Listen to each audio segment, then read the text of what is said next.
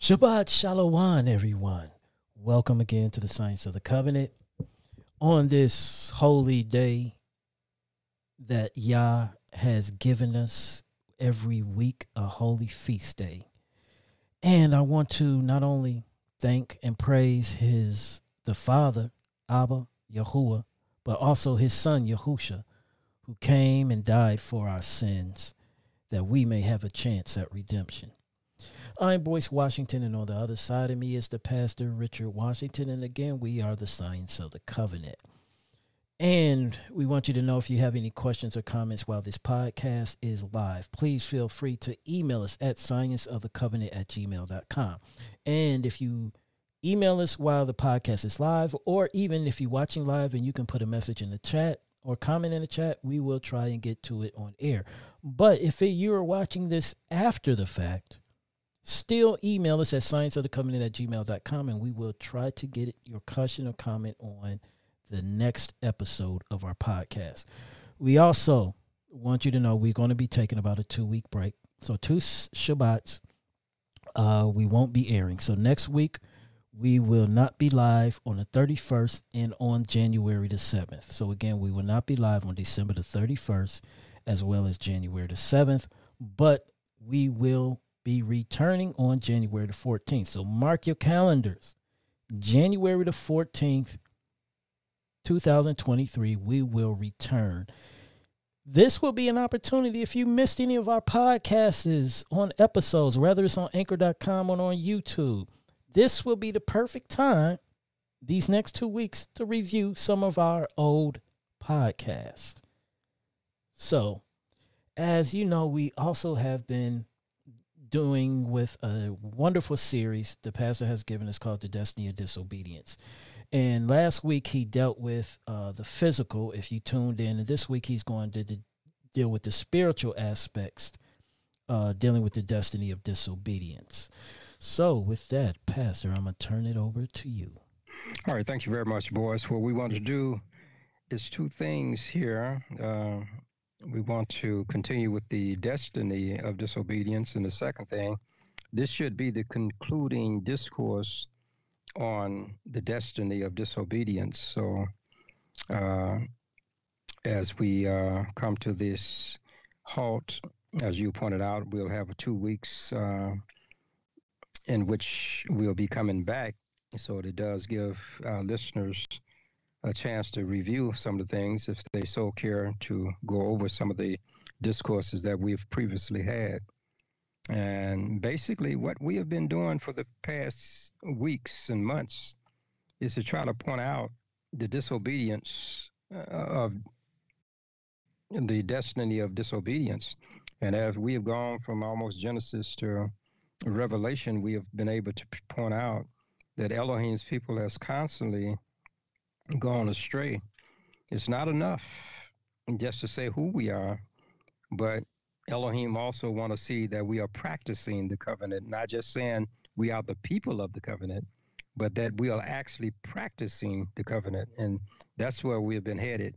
So as I pointed out, we want to continue today, but this would be the last discourse in the destiny of disobedience. Let us pray. Eternal Father, we thank you that we are able to look to you and to be able to draw the essence from your word and to walk in obedience to the things, Lord, that you have given.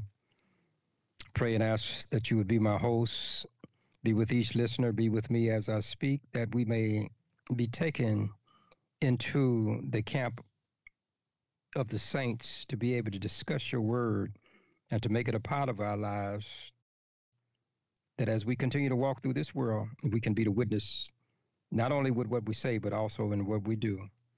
So we ask that your Holy Spirit may take and implement these things within our lives, that we can exemplify you aright. These blessings we ask in the name of Yeshua, and for his dear sake we do pray. Amen. Amen. And amen. Amen. Okay, what we want to do, now that we have examined the corporal composition of the corporal container, which we were talking about last discourse, let us now explore the spirit from which comes the spiritual essence. Remember, we talked about the body the physical body, it was a temple, and that temple is where he housed his spirit. And we notice also that the heart was in the temple too, and the heart is our emotions and things of that sort. And we also talked about our thoughts, the things that we think about, and our imagination. All of those things come out of the heart, which is our emotions. It is the corporal container, which is our physical body. Remember, we talked about that. The corporal container, which is our physical body. That's what the corporal means, the body. So when we talk about the corporal container, which is our physical body that houses our spirit. Now, this spirit that encases our body, this spirit which is encased in our body, is Yah's breath of life. So what we will reference this part of our study as the spiritual essence, and we'll call it the corporal constitution. So when we talk about the corporal constitution, we call this part of our study the corporal constitution because of its composition.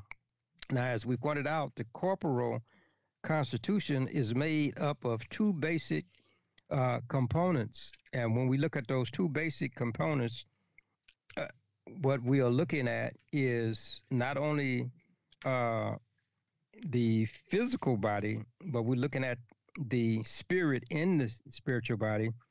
And when we look at the spirit within the physical body, then we are seeing how the spirit affects the human body. So the corporal constitution is made up of two basic components which are very vital to our existence. Now, the first vital component is in reference to the spirit and the physical body, which we call the pneumosomatic. And our first text that we want to deal with on the pneumosomatic is Genesis chapter 2 and verse 7, Genesis 2:7. Okay, we want to look at that text. Here in Genesis chapter 2 and verse 7, it says, "And Yah Elohim formed man of the dust of the ground and breathed into his nostrils the breath of life, and man became a living soul." Now, as we've already pointed out, that when the soil of the earth was shaped into a man, that was the physical part. And then when he breathed into man, the breath of life, that was the spiritual part. And as I pointed out, our physical temple houses the spirit temple because he wants his spirit to dwell in us. So now we're going to look at the spirit from two aspects. And the first aspect is called the pneumosomatic. Now, the pneumosomatic is the relationship of the spirit on the physical body. Okay, there is a physical body and there is a spiritual body. It is these two bodies which interact with one another to make one soul.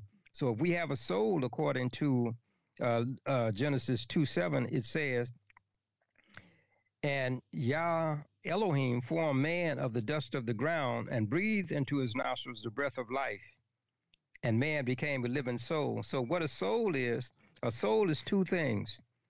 A soul is a physical being of man and the breath of life. When the breath of life came into the physical being, then you have a soul.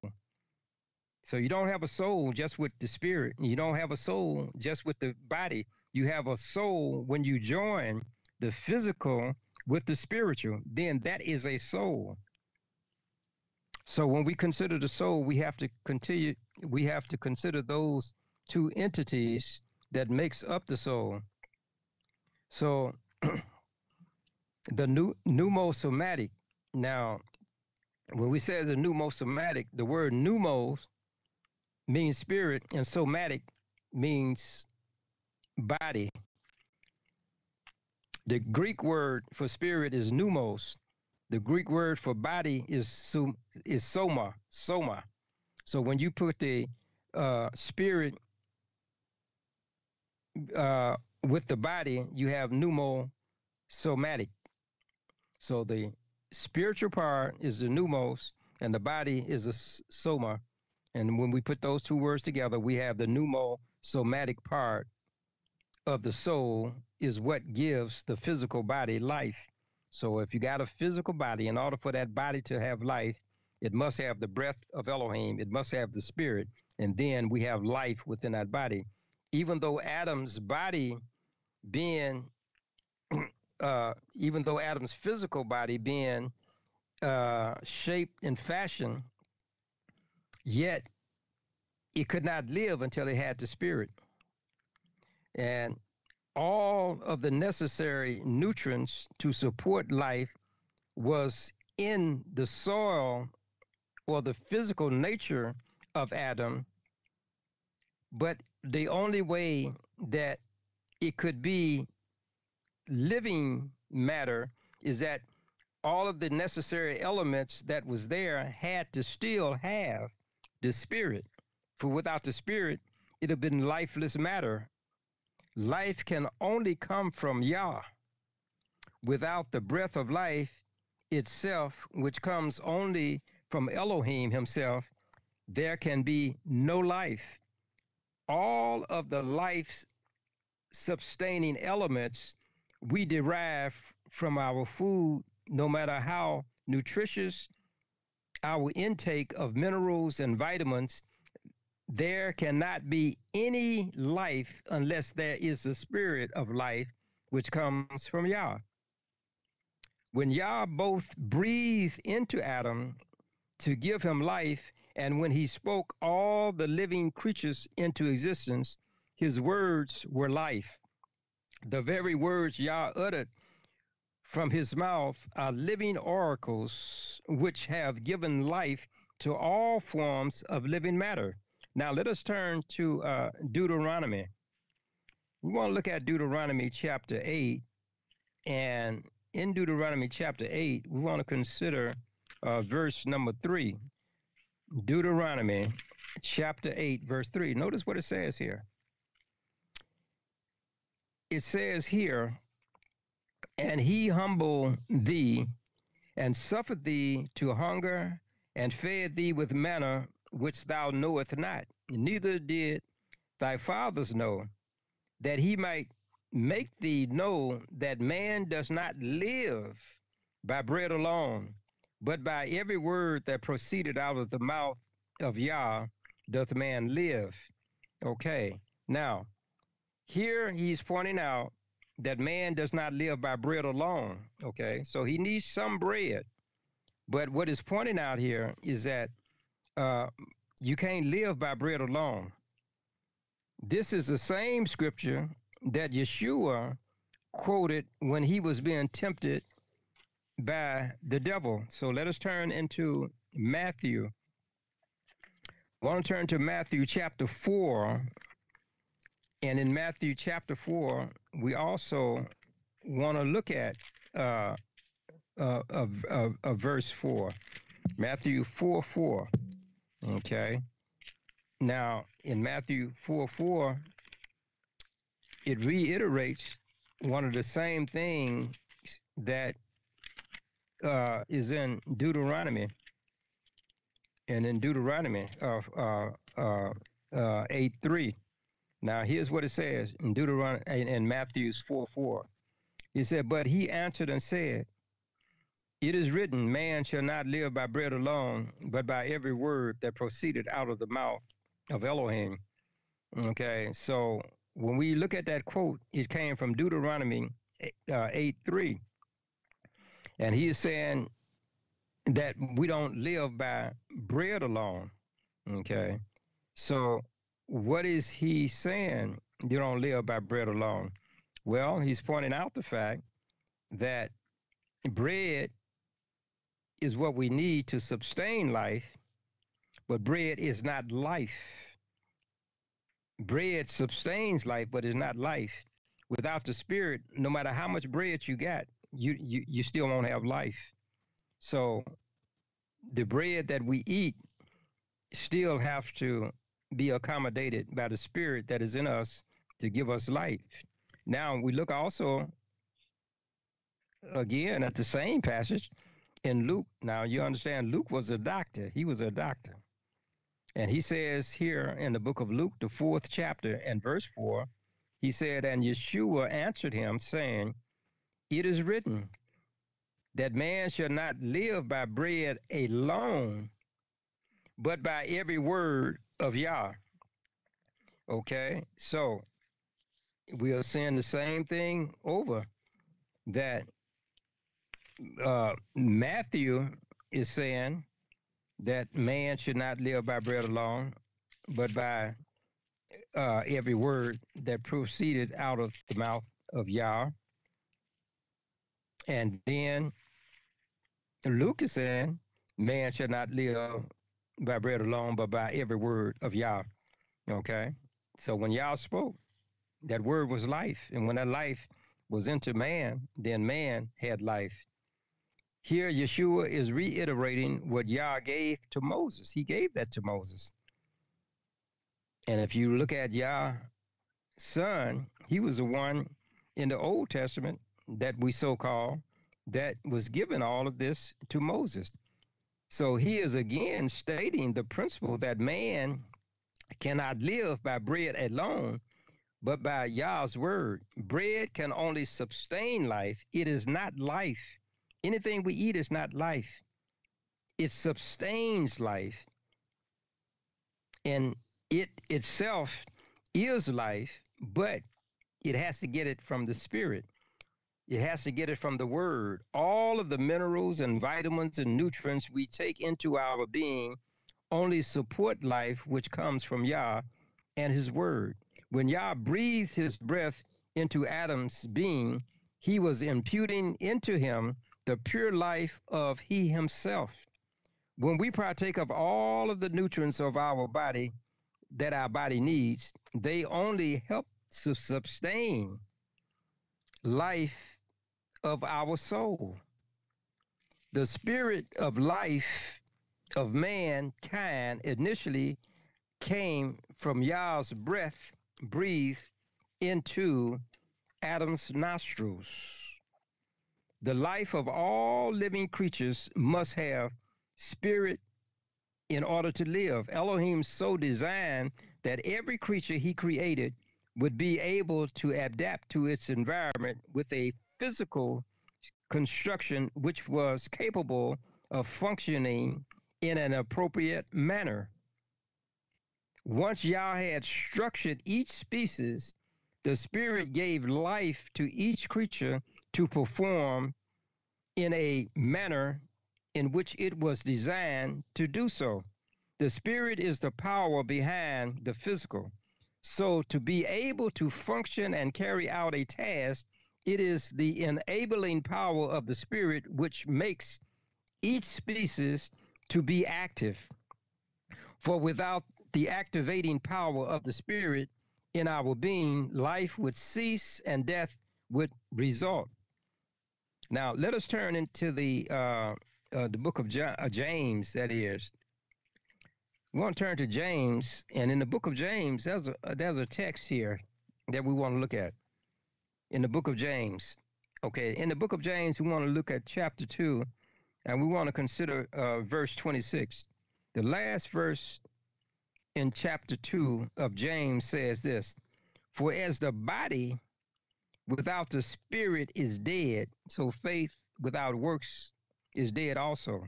So here James is supporting the fact that if we have a body, that body is dead if you don't have a spirit. But if you got a spirit, then it has life, okay?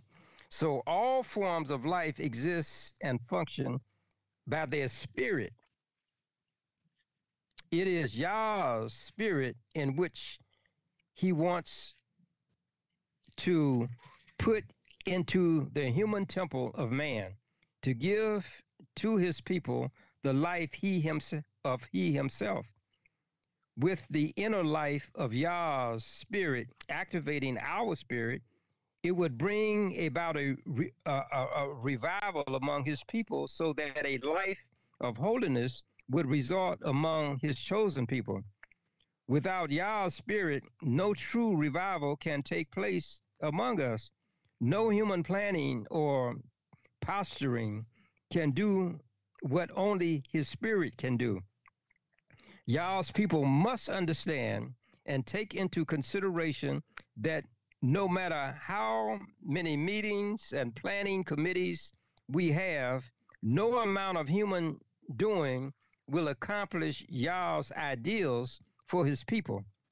It takes Yah's spirit to accomplish his business. We must earnestly and fervently seek for his spirit to inundate us as the waters covered the earth in Noah's day. His spirit must overcome us. It is only by his spirit that we can have the power to accomplish his work.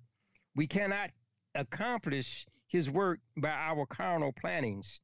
If his work is to be accomplished, he said, it is accomplished by my spirit. And if you get my spirit, then I can accomplish this work.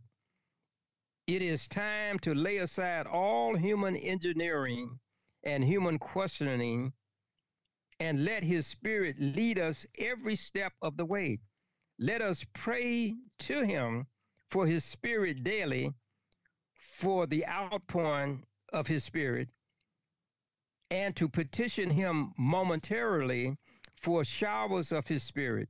When we allow his life-giving spirit to take over our life, then will we realize that his work is not in our hands, but in his. We don't accomplish it with our human hand. We accomplish it with his divine hand. Now that we have examined the pneumosomatic part of the soul, let us now turn our attention to the other aspect of the spirit, which we reference as the mental, and we call this the psychosomatic. So we had the pneumosomatic, now we're looking at the psychosomatic. The psychosomatic is the relationship of the mind and the body. Just as Yah's spirit is responsible for the life of the soul, so is it responsible for the thinking of the brain. In the spirit of Yah is also his man. A part of the breath he breathed into Adam was his man. This is why Adam was capable of naming all of the living creatures Elohim made. Now let us turn to Genesis. We turn to Genesis. We're looking at his man, because a lot of time we look at his spirit as life, but that life comes with a man as well. So if you damage the spirit, you damage your man. So here we find in Genesis chapter 2, verses 19 and 20, it says, and out of the ground Yah Elohim formed every beast of the field and every fowl of the air, and brought them unto Adam to see what he would call them. And whatsoever Adam called every living creature, that was the name thereof. And Adam gave names to all creature, all cattle, and to the fowl of the air, and to every beast of the field. But for Adam there was not found an help meet for him. So when he told Adam to name the animals, who taught him how to name the animals?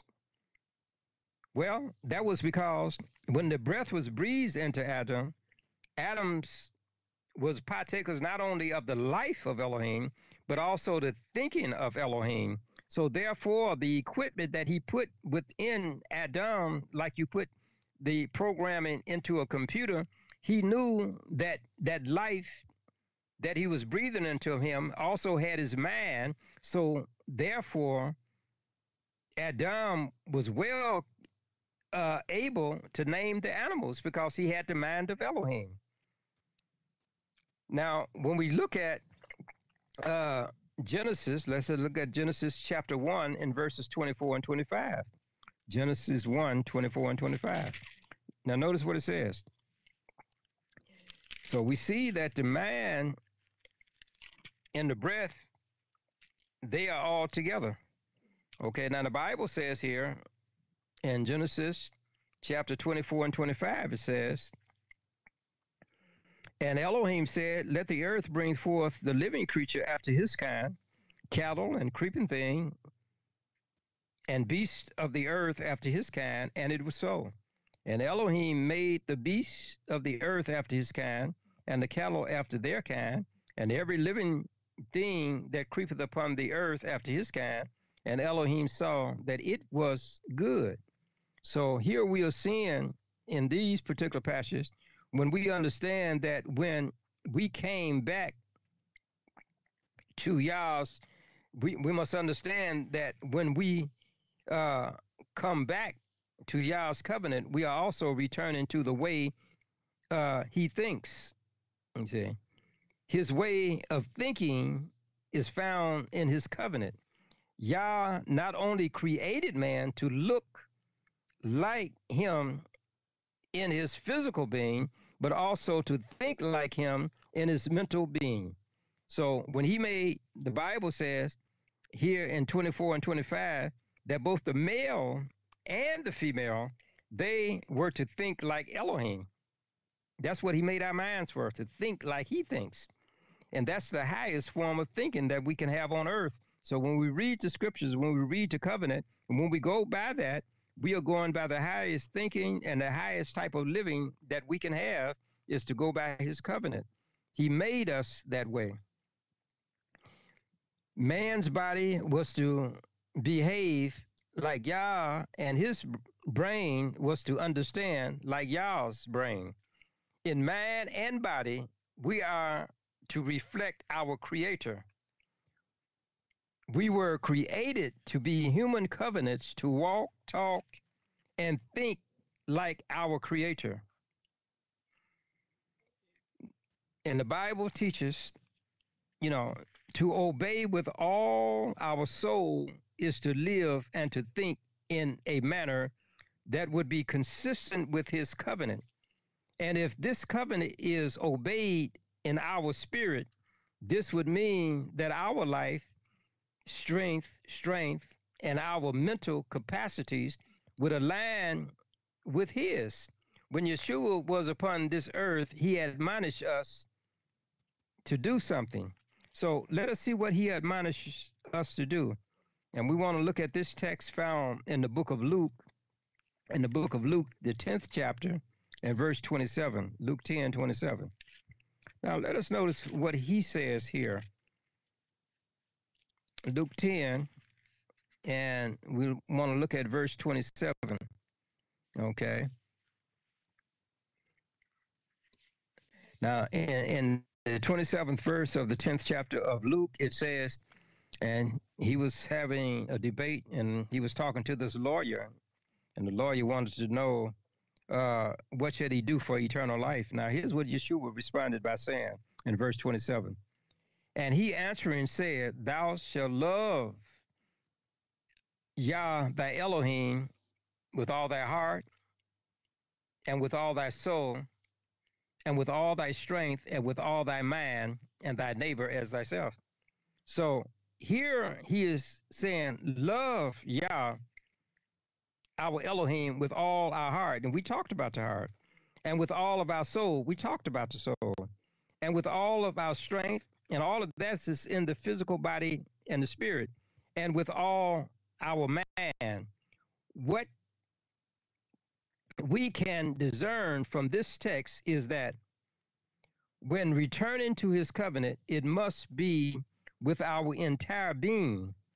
As we can see, the returning to Yah's covenant is not just recognizing we are his true people coming out from under a curse, but we are returning to his covenant to be blessed by him. So when we come back to the covenant, it is not just something we say, but it's something that we do. And when we do it, we are not only speaking his covenant, but we actually become walking and living covenants when we do what he says.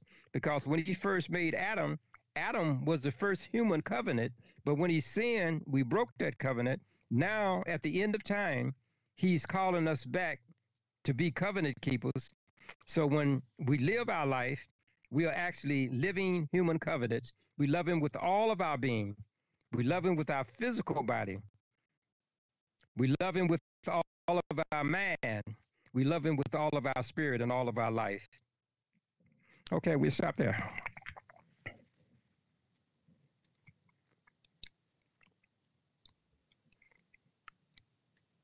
Okay.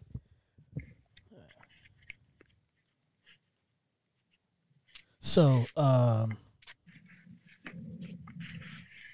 if we all was to return to the covenant, and especially I say this with the Hebrew, well, not just the Hebrews, I would say everybody. If we return to the covenant,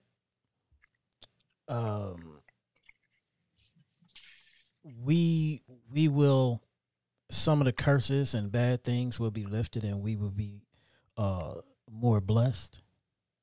Definitely. In other words, when we follow his way, then he's responsible for the blessing. If we don't follow his way, he's not responsible for it. He's honors his way. That's why he gave it to us. And so, if he made us to think like he thinks, did we lose that once sin entered into the world, or is it still there? It's just that it's a lot more cloudier with sin. Well, it is clouded and distorted by sin, but even in the midst of turmoil and distortion, and people not wanting his word, but even in the midst of all of this, if we come back to his covenant, we still come back to his blessings. We still do that. And that's true that a lot of people are not keeping his covenant, and they may have what you call material prosperity, but they don't have the spiritual prosperity. And as a result, they cannot be blessed with that. Just to have material things and not the spiritual is not really the full blessing. But he still honors what he gives, no matter how society has been structured, and no matter how many may go against it. Those who stand amidst the crowd and say, well, I'm going to keep the covenant, he still honors that. So we have a question emailed by a listener, and I think this is an excellent question. How do you know if the spirit of Yah is living within you? Okay. I'm gonna try to answer that. Sometimes when a question like that comes, it has a number. It could be dealt with in a number of ways. Okay, when we talk about how to know whether Yah's spirit is with us. Yeah. Okay. Well, now one of the ways that we can know is found in the we can look in the First John. He wrote 3 epistles, and these 3 letters kind of address the question that is being asked. Okay. And so as we look at that question, how can we know that we have the spirit of Elohim? Then we can look at what John had to say. Okay, now let's consider in the first epistle of John, not the gospel, but the first epistle of John. Let us consider some of the things that he brings out, and as we look at those things, I think we can be able to discern whether or not we have the spirit or not, because that is the criteria of having his spirit, and that's the main thing we need in order to be able to be moved by Elohim, to be able to perform his will. Okay, so it'll be good if we could read the whole book, but I'm gonna try to find some of the passages that can address this particular issue immediately. Okay, let us turn to the fourth chapter of First John, the fourth chapter. Okay, now here we're going to start with verse number 1. It said, "Beloved, believe not every spirit, but try the spirits whether they are of Elohim, because many false prophets are going out into the world." Okay. He said, "Hereby know ye the spirit of Elohim. Every spirit that confesses that Yeshua, the Messiah, is come in the flesh is of Elohim." Okay, now that's very important there. He said that you'll know that you don't have but two spirits in the world: the spirit of the demon and the spirit of Elohim. And he said, in order to know the true spirit, you got to know that you got to confess that Yeshua, the Messiah, is come in the flesh. And you remember the study that we had? We were showing that he was actually Elohim in the flesh, and where Christianity as a whole, they talk about a Trinity and all of that, but they never say that he was actually, that Elohim was actually flesh. He took on flesh. And so that's one of the indications, is that you recognize that he came in the flesh. Now, if the Spirit haven't revealed to you that that his Son is coming in the flesh, according to the Bible, then that's the Antichrist. That's the Antichrist. Now, let us go on and read a little bit further. In verse 3 of the 4th chapter, it says, "And every spirit that confesseth not that Yeshua, the Messiah, is come in the flesh is not of Elohim. And this is that spirit of the Antichrist, or the anti-Messiah, whereof ye have heard that it should come, and even now already it is in the world." Just like we was talking earlier about certain faith, they don't believe that Yeshua is the son of Elohim. They don't believe that. So if you don't believe that he's the son of Elohim, that's the Antichrist. He wants you to believe that, because if you don't believe that Yeshua is the Antichrist, then you have no intercessor between you and the Father. So if they can get you to believe that Elohim had no son, then there can be no salvation, because Elohim, the Father, cannot die. And if he can't die, then who died for you? And if you haven't had anybody to die for your sins, then how can your sins be atoned for? That was what the Old Testament sacrifices was all about. Somebody had to die in your behalf. So Elohim couldn't die. But if he sent his son could die. But if he had no son, then how are you going to get salvation? That's a devilish doctrine. Okay? So we know that if we can confess that he has given us his son, and we confess that, that's one way we can know that we have the Spirit. Okay? Let us well, actually, if you read this whole book, it won't take but a few minutes. He talks about a number of things that we can know that we have his Holy Spirit. And in the same chapter, verse 4, he said in verse 7, "Beloved, let us love one another, for love is of Elohim. And everyone that loveth is born of Elohim and knoweth him." You know, and he goes on to give a number of indication of how we know that we have the Holy Spirit. Let's look at one more. Let us look at just one more text to bring out how we know that we have the Holy Spirit. And let us turn to the book of Galatians, chapter 5. Galatians chapter 5. Okay. Now, what we're going to look at is a few verses here in Galatians 5, and we want to read from verses 22 to 25. Now, the Bible here speaks about the fruit of the Spirit. You know, a lot of people, when they read this text, they say, well, the fruits of the Spirit. No, the Bible didn't say the fruits of the Spirit. It said the fruit. It's talking about one fruit. Okay. He says, talking about the fruit of the Spirit. The Spirit only has one fruit, but that one fruit has a lot of attributes in it. Okay, it has a lot of nutrients in that fruit. In verse 22 of the 5th chapter of Galatians, it says, "But the fruit of the Spirit is what? Love, joy, peace, long suffering, gentleness, goodness, faith, meekness, temperance.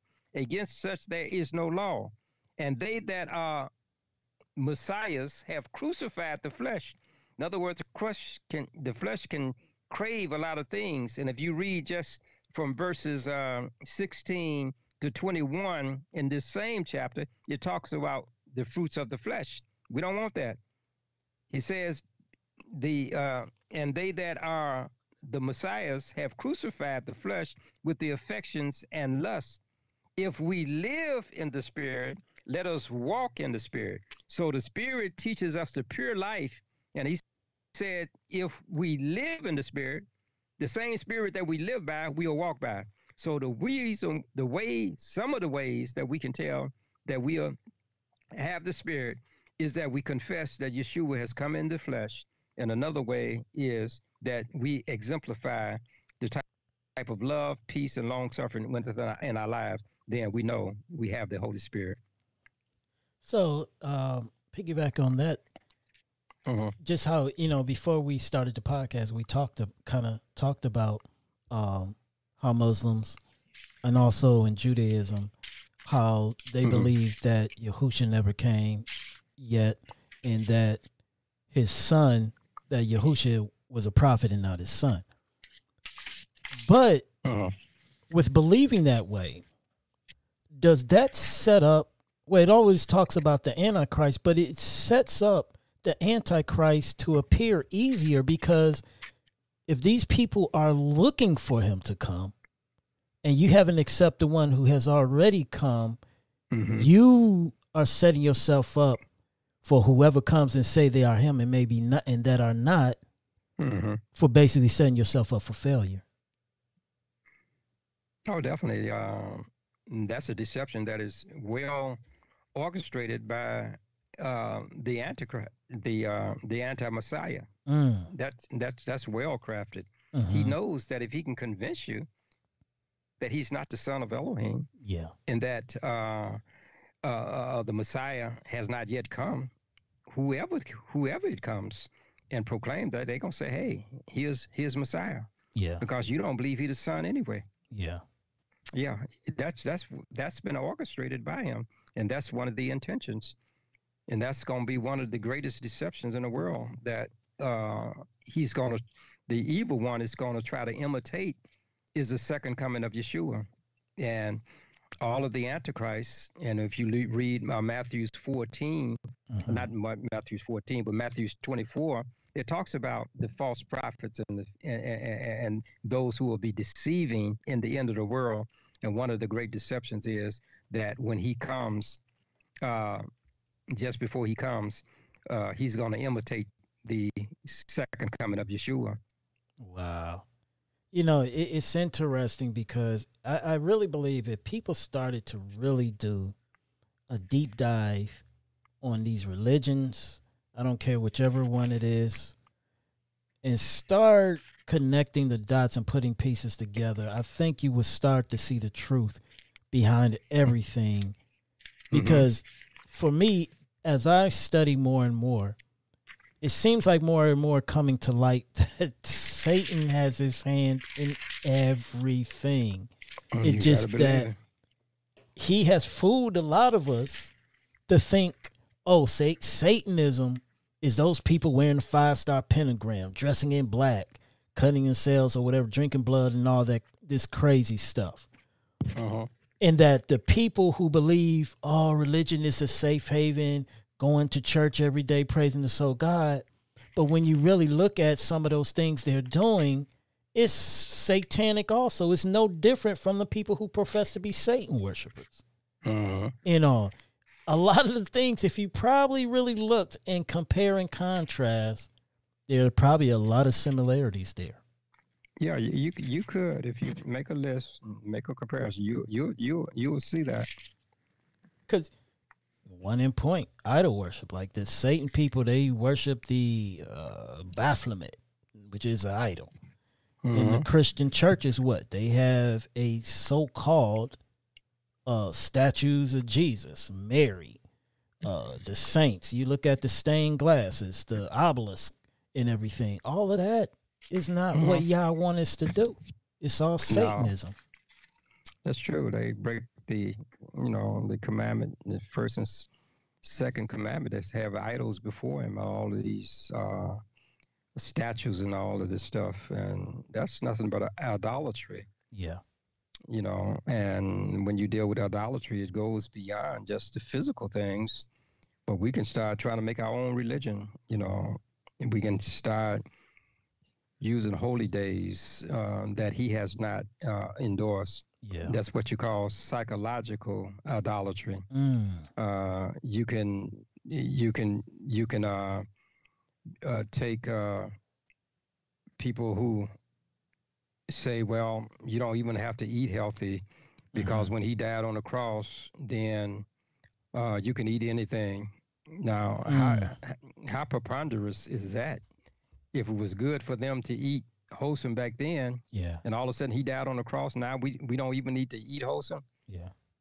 Well, you go to the hospital and you tell them that because all of these diseases and stuff that you're getting, that has been caused by some of the stuff that you're eating. That's what you call dietary idolatry. We got all kind of idolatry, and until we get back to the word of Elohim, then we are idolaters. We just idolaters. That's True. all. That's all we are. True. That is true. And I don't think a lot of us. I don't think we think about that in that way. We don't break it down, a lot of those things. And even still, some people may, but I think too, a lot of us, just what we about to get into, we just stubborn. We don't want to change our lifestyle. We want Yah to bless us. We want to go into the kingdom, but we don't want to change. We want to do whatever we want to do, but still get in. That's right. That's right. Well, with that, I think we might as well go ahead on into our next segment because it's kind of going to tie into that. So, okay. This week I want to talk about stubbornness because when we look at everything, the destiny of disobedience, a lot of that has to do with our stubborn ancestors, and even we still stubborn to this day. We don't want to change. We want to continue to doing the same status quo. So in scripture, Yah speaks about it. So if you have your Bibles with you, if you can turn with me into Acts chapter 7, and we're going to read verses 51. Again, that's Acts chapter 7, and we'll be looking at verses 51. And it reads, "Ye stiff-necked and uncircumcised in heart and ears, ye do always resist the set-apart spirit, as your fathers did, so do ye." And I didn't realize this. Read it, and you touched on the spirit. Maybe you can elaborate. What is the set-apart spirit? Okay. Let me see. As mentioned in verse 51. Oh, I thought you was reading verse 51. Yes, verse 51. It said, "Ye stiff-necked and uncircumcised in heart and ears, ye do always resist the Holy Ghost, as your father did, so do ye." Now, where are you finding? I guess in the version I have it said, I guess instead of Holy Ghost, it says the set-apart spirit. Okay. You got a different. Oh, that's right. You reading yours from the Sefer, right? No, this is from the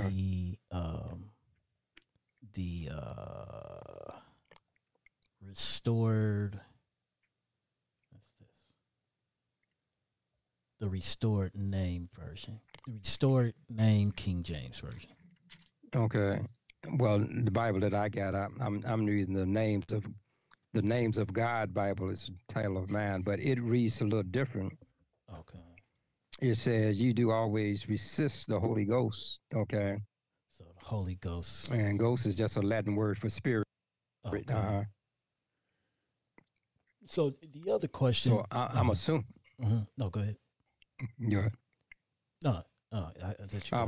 was assuming that the set apart spirit would be the Holy Spirit, which Elohim has set apart for his children. Yeah, you know what? I think you're right, because in the Sefer, it states resist the Ruach HaKodesh, which we know is the Holy Spirit. Okay. Yeah. Okay. I guess it just stated a different set apart spirit, you know. So let me ask this. Why, in your opinion, do you feel we are such a stubborn people? Okay. Let me with uncircumcised heart. Okay. Let me answer that in this way, and let me first get a text, and then we're gonna kind of explore that text and really get into some essence here. Okay. Why are people so stubborn? Okay. We want to turn to 1 Samuel. And in 1 Samuel, we want to look at chapter 15, 1 Samuel chapter 15. And we want to consider verses 22 and 23. And the Bible says, and Samuel said, hath Yah as great delight in burnt offerings and sacrifices as in obeying the voice of Yah. Behold, to obey is better than sacrifice, and to hearken than the fat of rams. So here's what we want to look at in verse 22. He says to Saul, who had gone against the command to do what Elohim told him to do, he said, kill everything. Saul saved the best of the animals. See, when Elohim tell you to do something, he wants you to do it. And you may think that you shouldn't, but you should. Okay.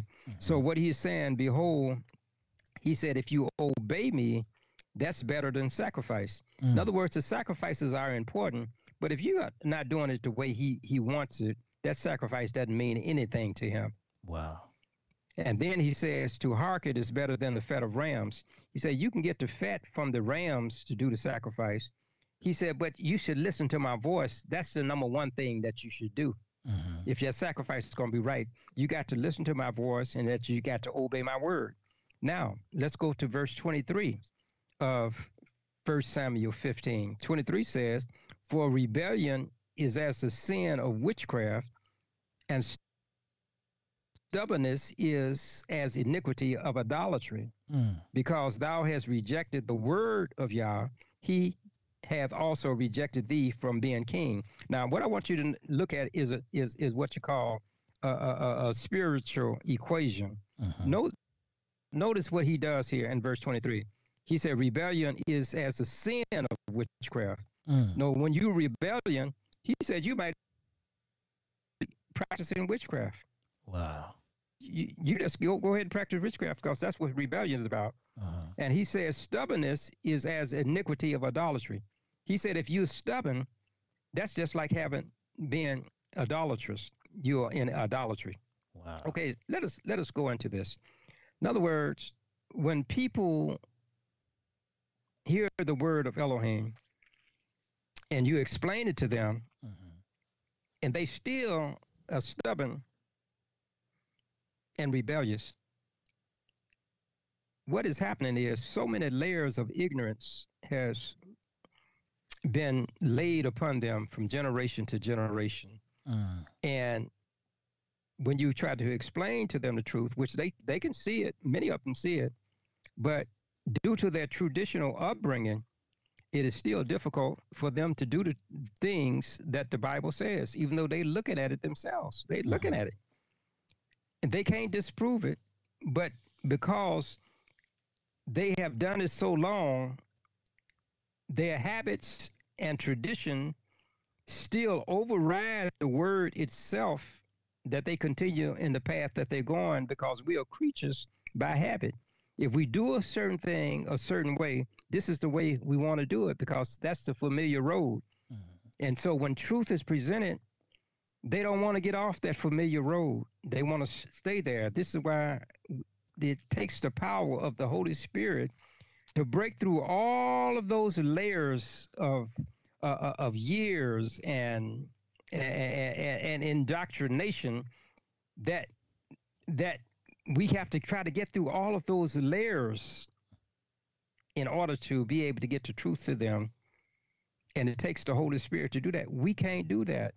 We can put it out there, but it takes the power of the Holy Spirit to break through that mindset that has been overlaid with layers after layers of ignorance and error and untruth, to be able to get to that person so they can see truth. But other than that, they'll stick to it, just like Saul did. Saul knew the truth, but he stuck to what he wanted to do. And many people, when they even see the truth, they're going to stick even to what they want to do. Wow. Because they feel more comfortable with that. So I think that's some of the reasoning why a person can be so stubborn and a person can be so rebellious. So with that, with them being rebellious, it's like sometimes I feel, we don't learn, even though Yah has took us through the depths of despair. I mean, just like I look at our people now, like we're constantly, for many years, we've been dragged and still being dragged through the mud. And I just wonder why, as some of us have not just wake up and say, is there a better day? Maybe if I change, because even how I embrace the feast days and everything, I was going through so much and looking for it out. And then something came to me and tell me, what do I have to lose by trying?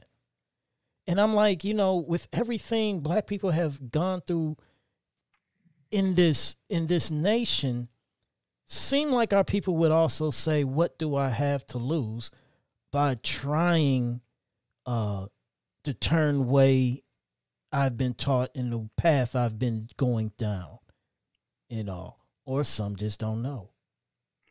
Yeah, well, some don't know it and some may, but due to the fact that it's not something that is popular, like when you look at the 6 o'clock news, nobody is talking about returning to the covenant. Yeah. They are just talking about the worldly events and what's going to happen, about the war and all of this. They are not tuned into that. So even though they may hear you, if nobody's doing it, and they haven't been raised up with it, then they may say, I'm not going to even consider it, but I'm going to try to get it another way. And I think this is one of the problems is that if you know something is right, why not do it? Yeah. But people choose to say, well, I don't see anybody else doing it. Well, if you follow the crowd, sometimes you're going to get what the crowd gets. Yeah. But sometimes if you deviate from the crowd to do something, sometimes you'll find it's a great blessing.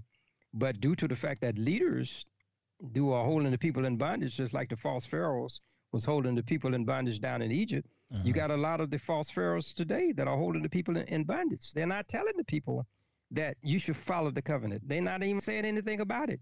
Yeah. All they want to do is get the people there, and they are nothing but prosperity pimps. And when they get all of the money, then they are satisfied. But you mean to say you satisfied with getting all of the money, but at the same time, when you look at the community of the Hebrew people and how they are living, could not 2 or 3 ministers or somebody or 5 or 6? Matter of fact, in some areas, you got more churches than you may have gas stations. I mean, you just got churches on every block. Couldn't all of those preachers get together and say, well, hey, let's see what it is that we need in order to raise our people, and what can we do for the people? We are taking all of the, we're taking all the wool from the sheep. We're taking all of the fat from the sheep, and we're living good off of the fat and off of the wool of the sheep. Can we do something for the sheep by coming into this community and say, well, we got enough churches in this area to start a business in order to help the people, but moreover, can we come back to the covenant ourselves and make sure we're in the covenant? And so when we teach them the covenant and also teach them the business, could not it be a prosperous thing? Because we're actually going by what Elohim told us to do. But if the leaders are not leading the people, and that's not to say that because the leaders are not leading them right, that the people should continue to walk in that. No, I'm saying the people have a responsibility to get in the word themselves to understand it, but they are being led by leaders, should not the leaders who are responsible for the people, should not they be the first one to put it out there? And then the people under them could start reading about this too. And then when the leaders and the followers are together, it makes it more, it gives more strength to the movement to be able to accomplish what Elohim wants us to accomplish, and to be able to get the wealth and the prosperity that he wants us to get. But, just thinking on what you just said, I would think if a minister wanted to be prosperous, and they actually came out and said, you know what, to my congregation, we've been going wrong all these years. We've been keeping Sunday. It should be Shabbat on seventh day. We need to switch to seventh day. We need to return to the covenant. I would think those blessings that was described in Deuteronomy 28 would start to come into play, because now you are starting to live the life that the Most High wants his people to live. And therefore comes with that is more prosperity, not only prosperity in wealth, but prosperity in souls that you bring into the Most High, who was heading down the wrong path and the wrong road. Definitely. But I think a lot of these ministers get caught up with all this physical stuff now. All this physical stuff here. I mean, if you really study scriptures and Bible, it goes nowhere. It's dead here. A car is only going to be new for so long. A home is only going to be new for so long. That airplane you own only going to be new for so long. That clothes, expensive designer clothes you wear is only going to be new for so long. Then after that, what, you need more? I don't get it. Here, these guys supposed to be of the cloth, supposed to be a representation of the Most High, but they are more in tune to worldly things than spiritual things. But I just, I don't know. Yeah. But I think we have to do better as a people.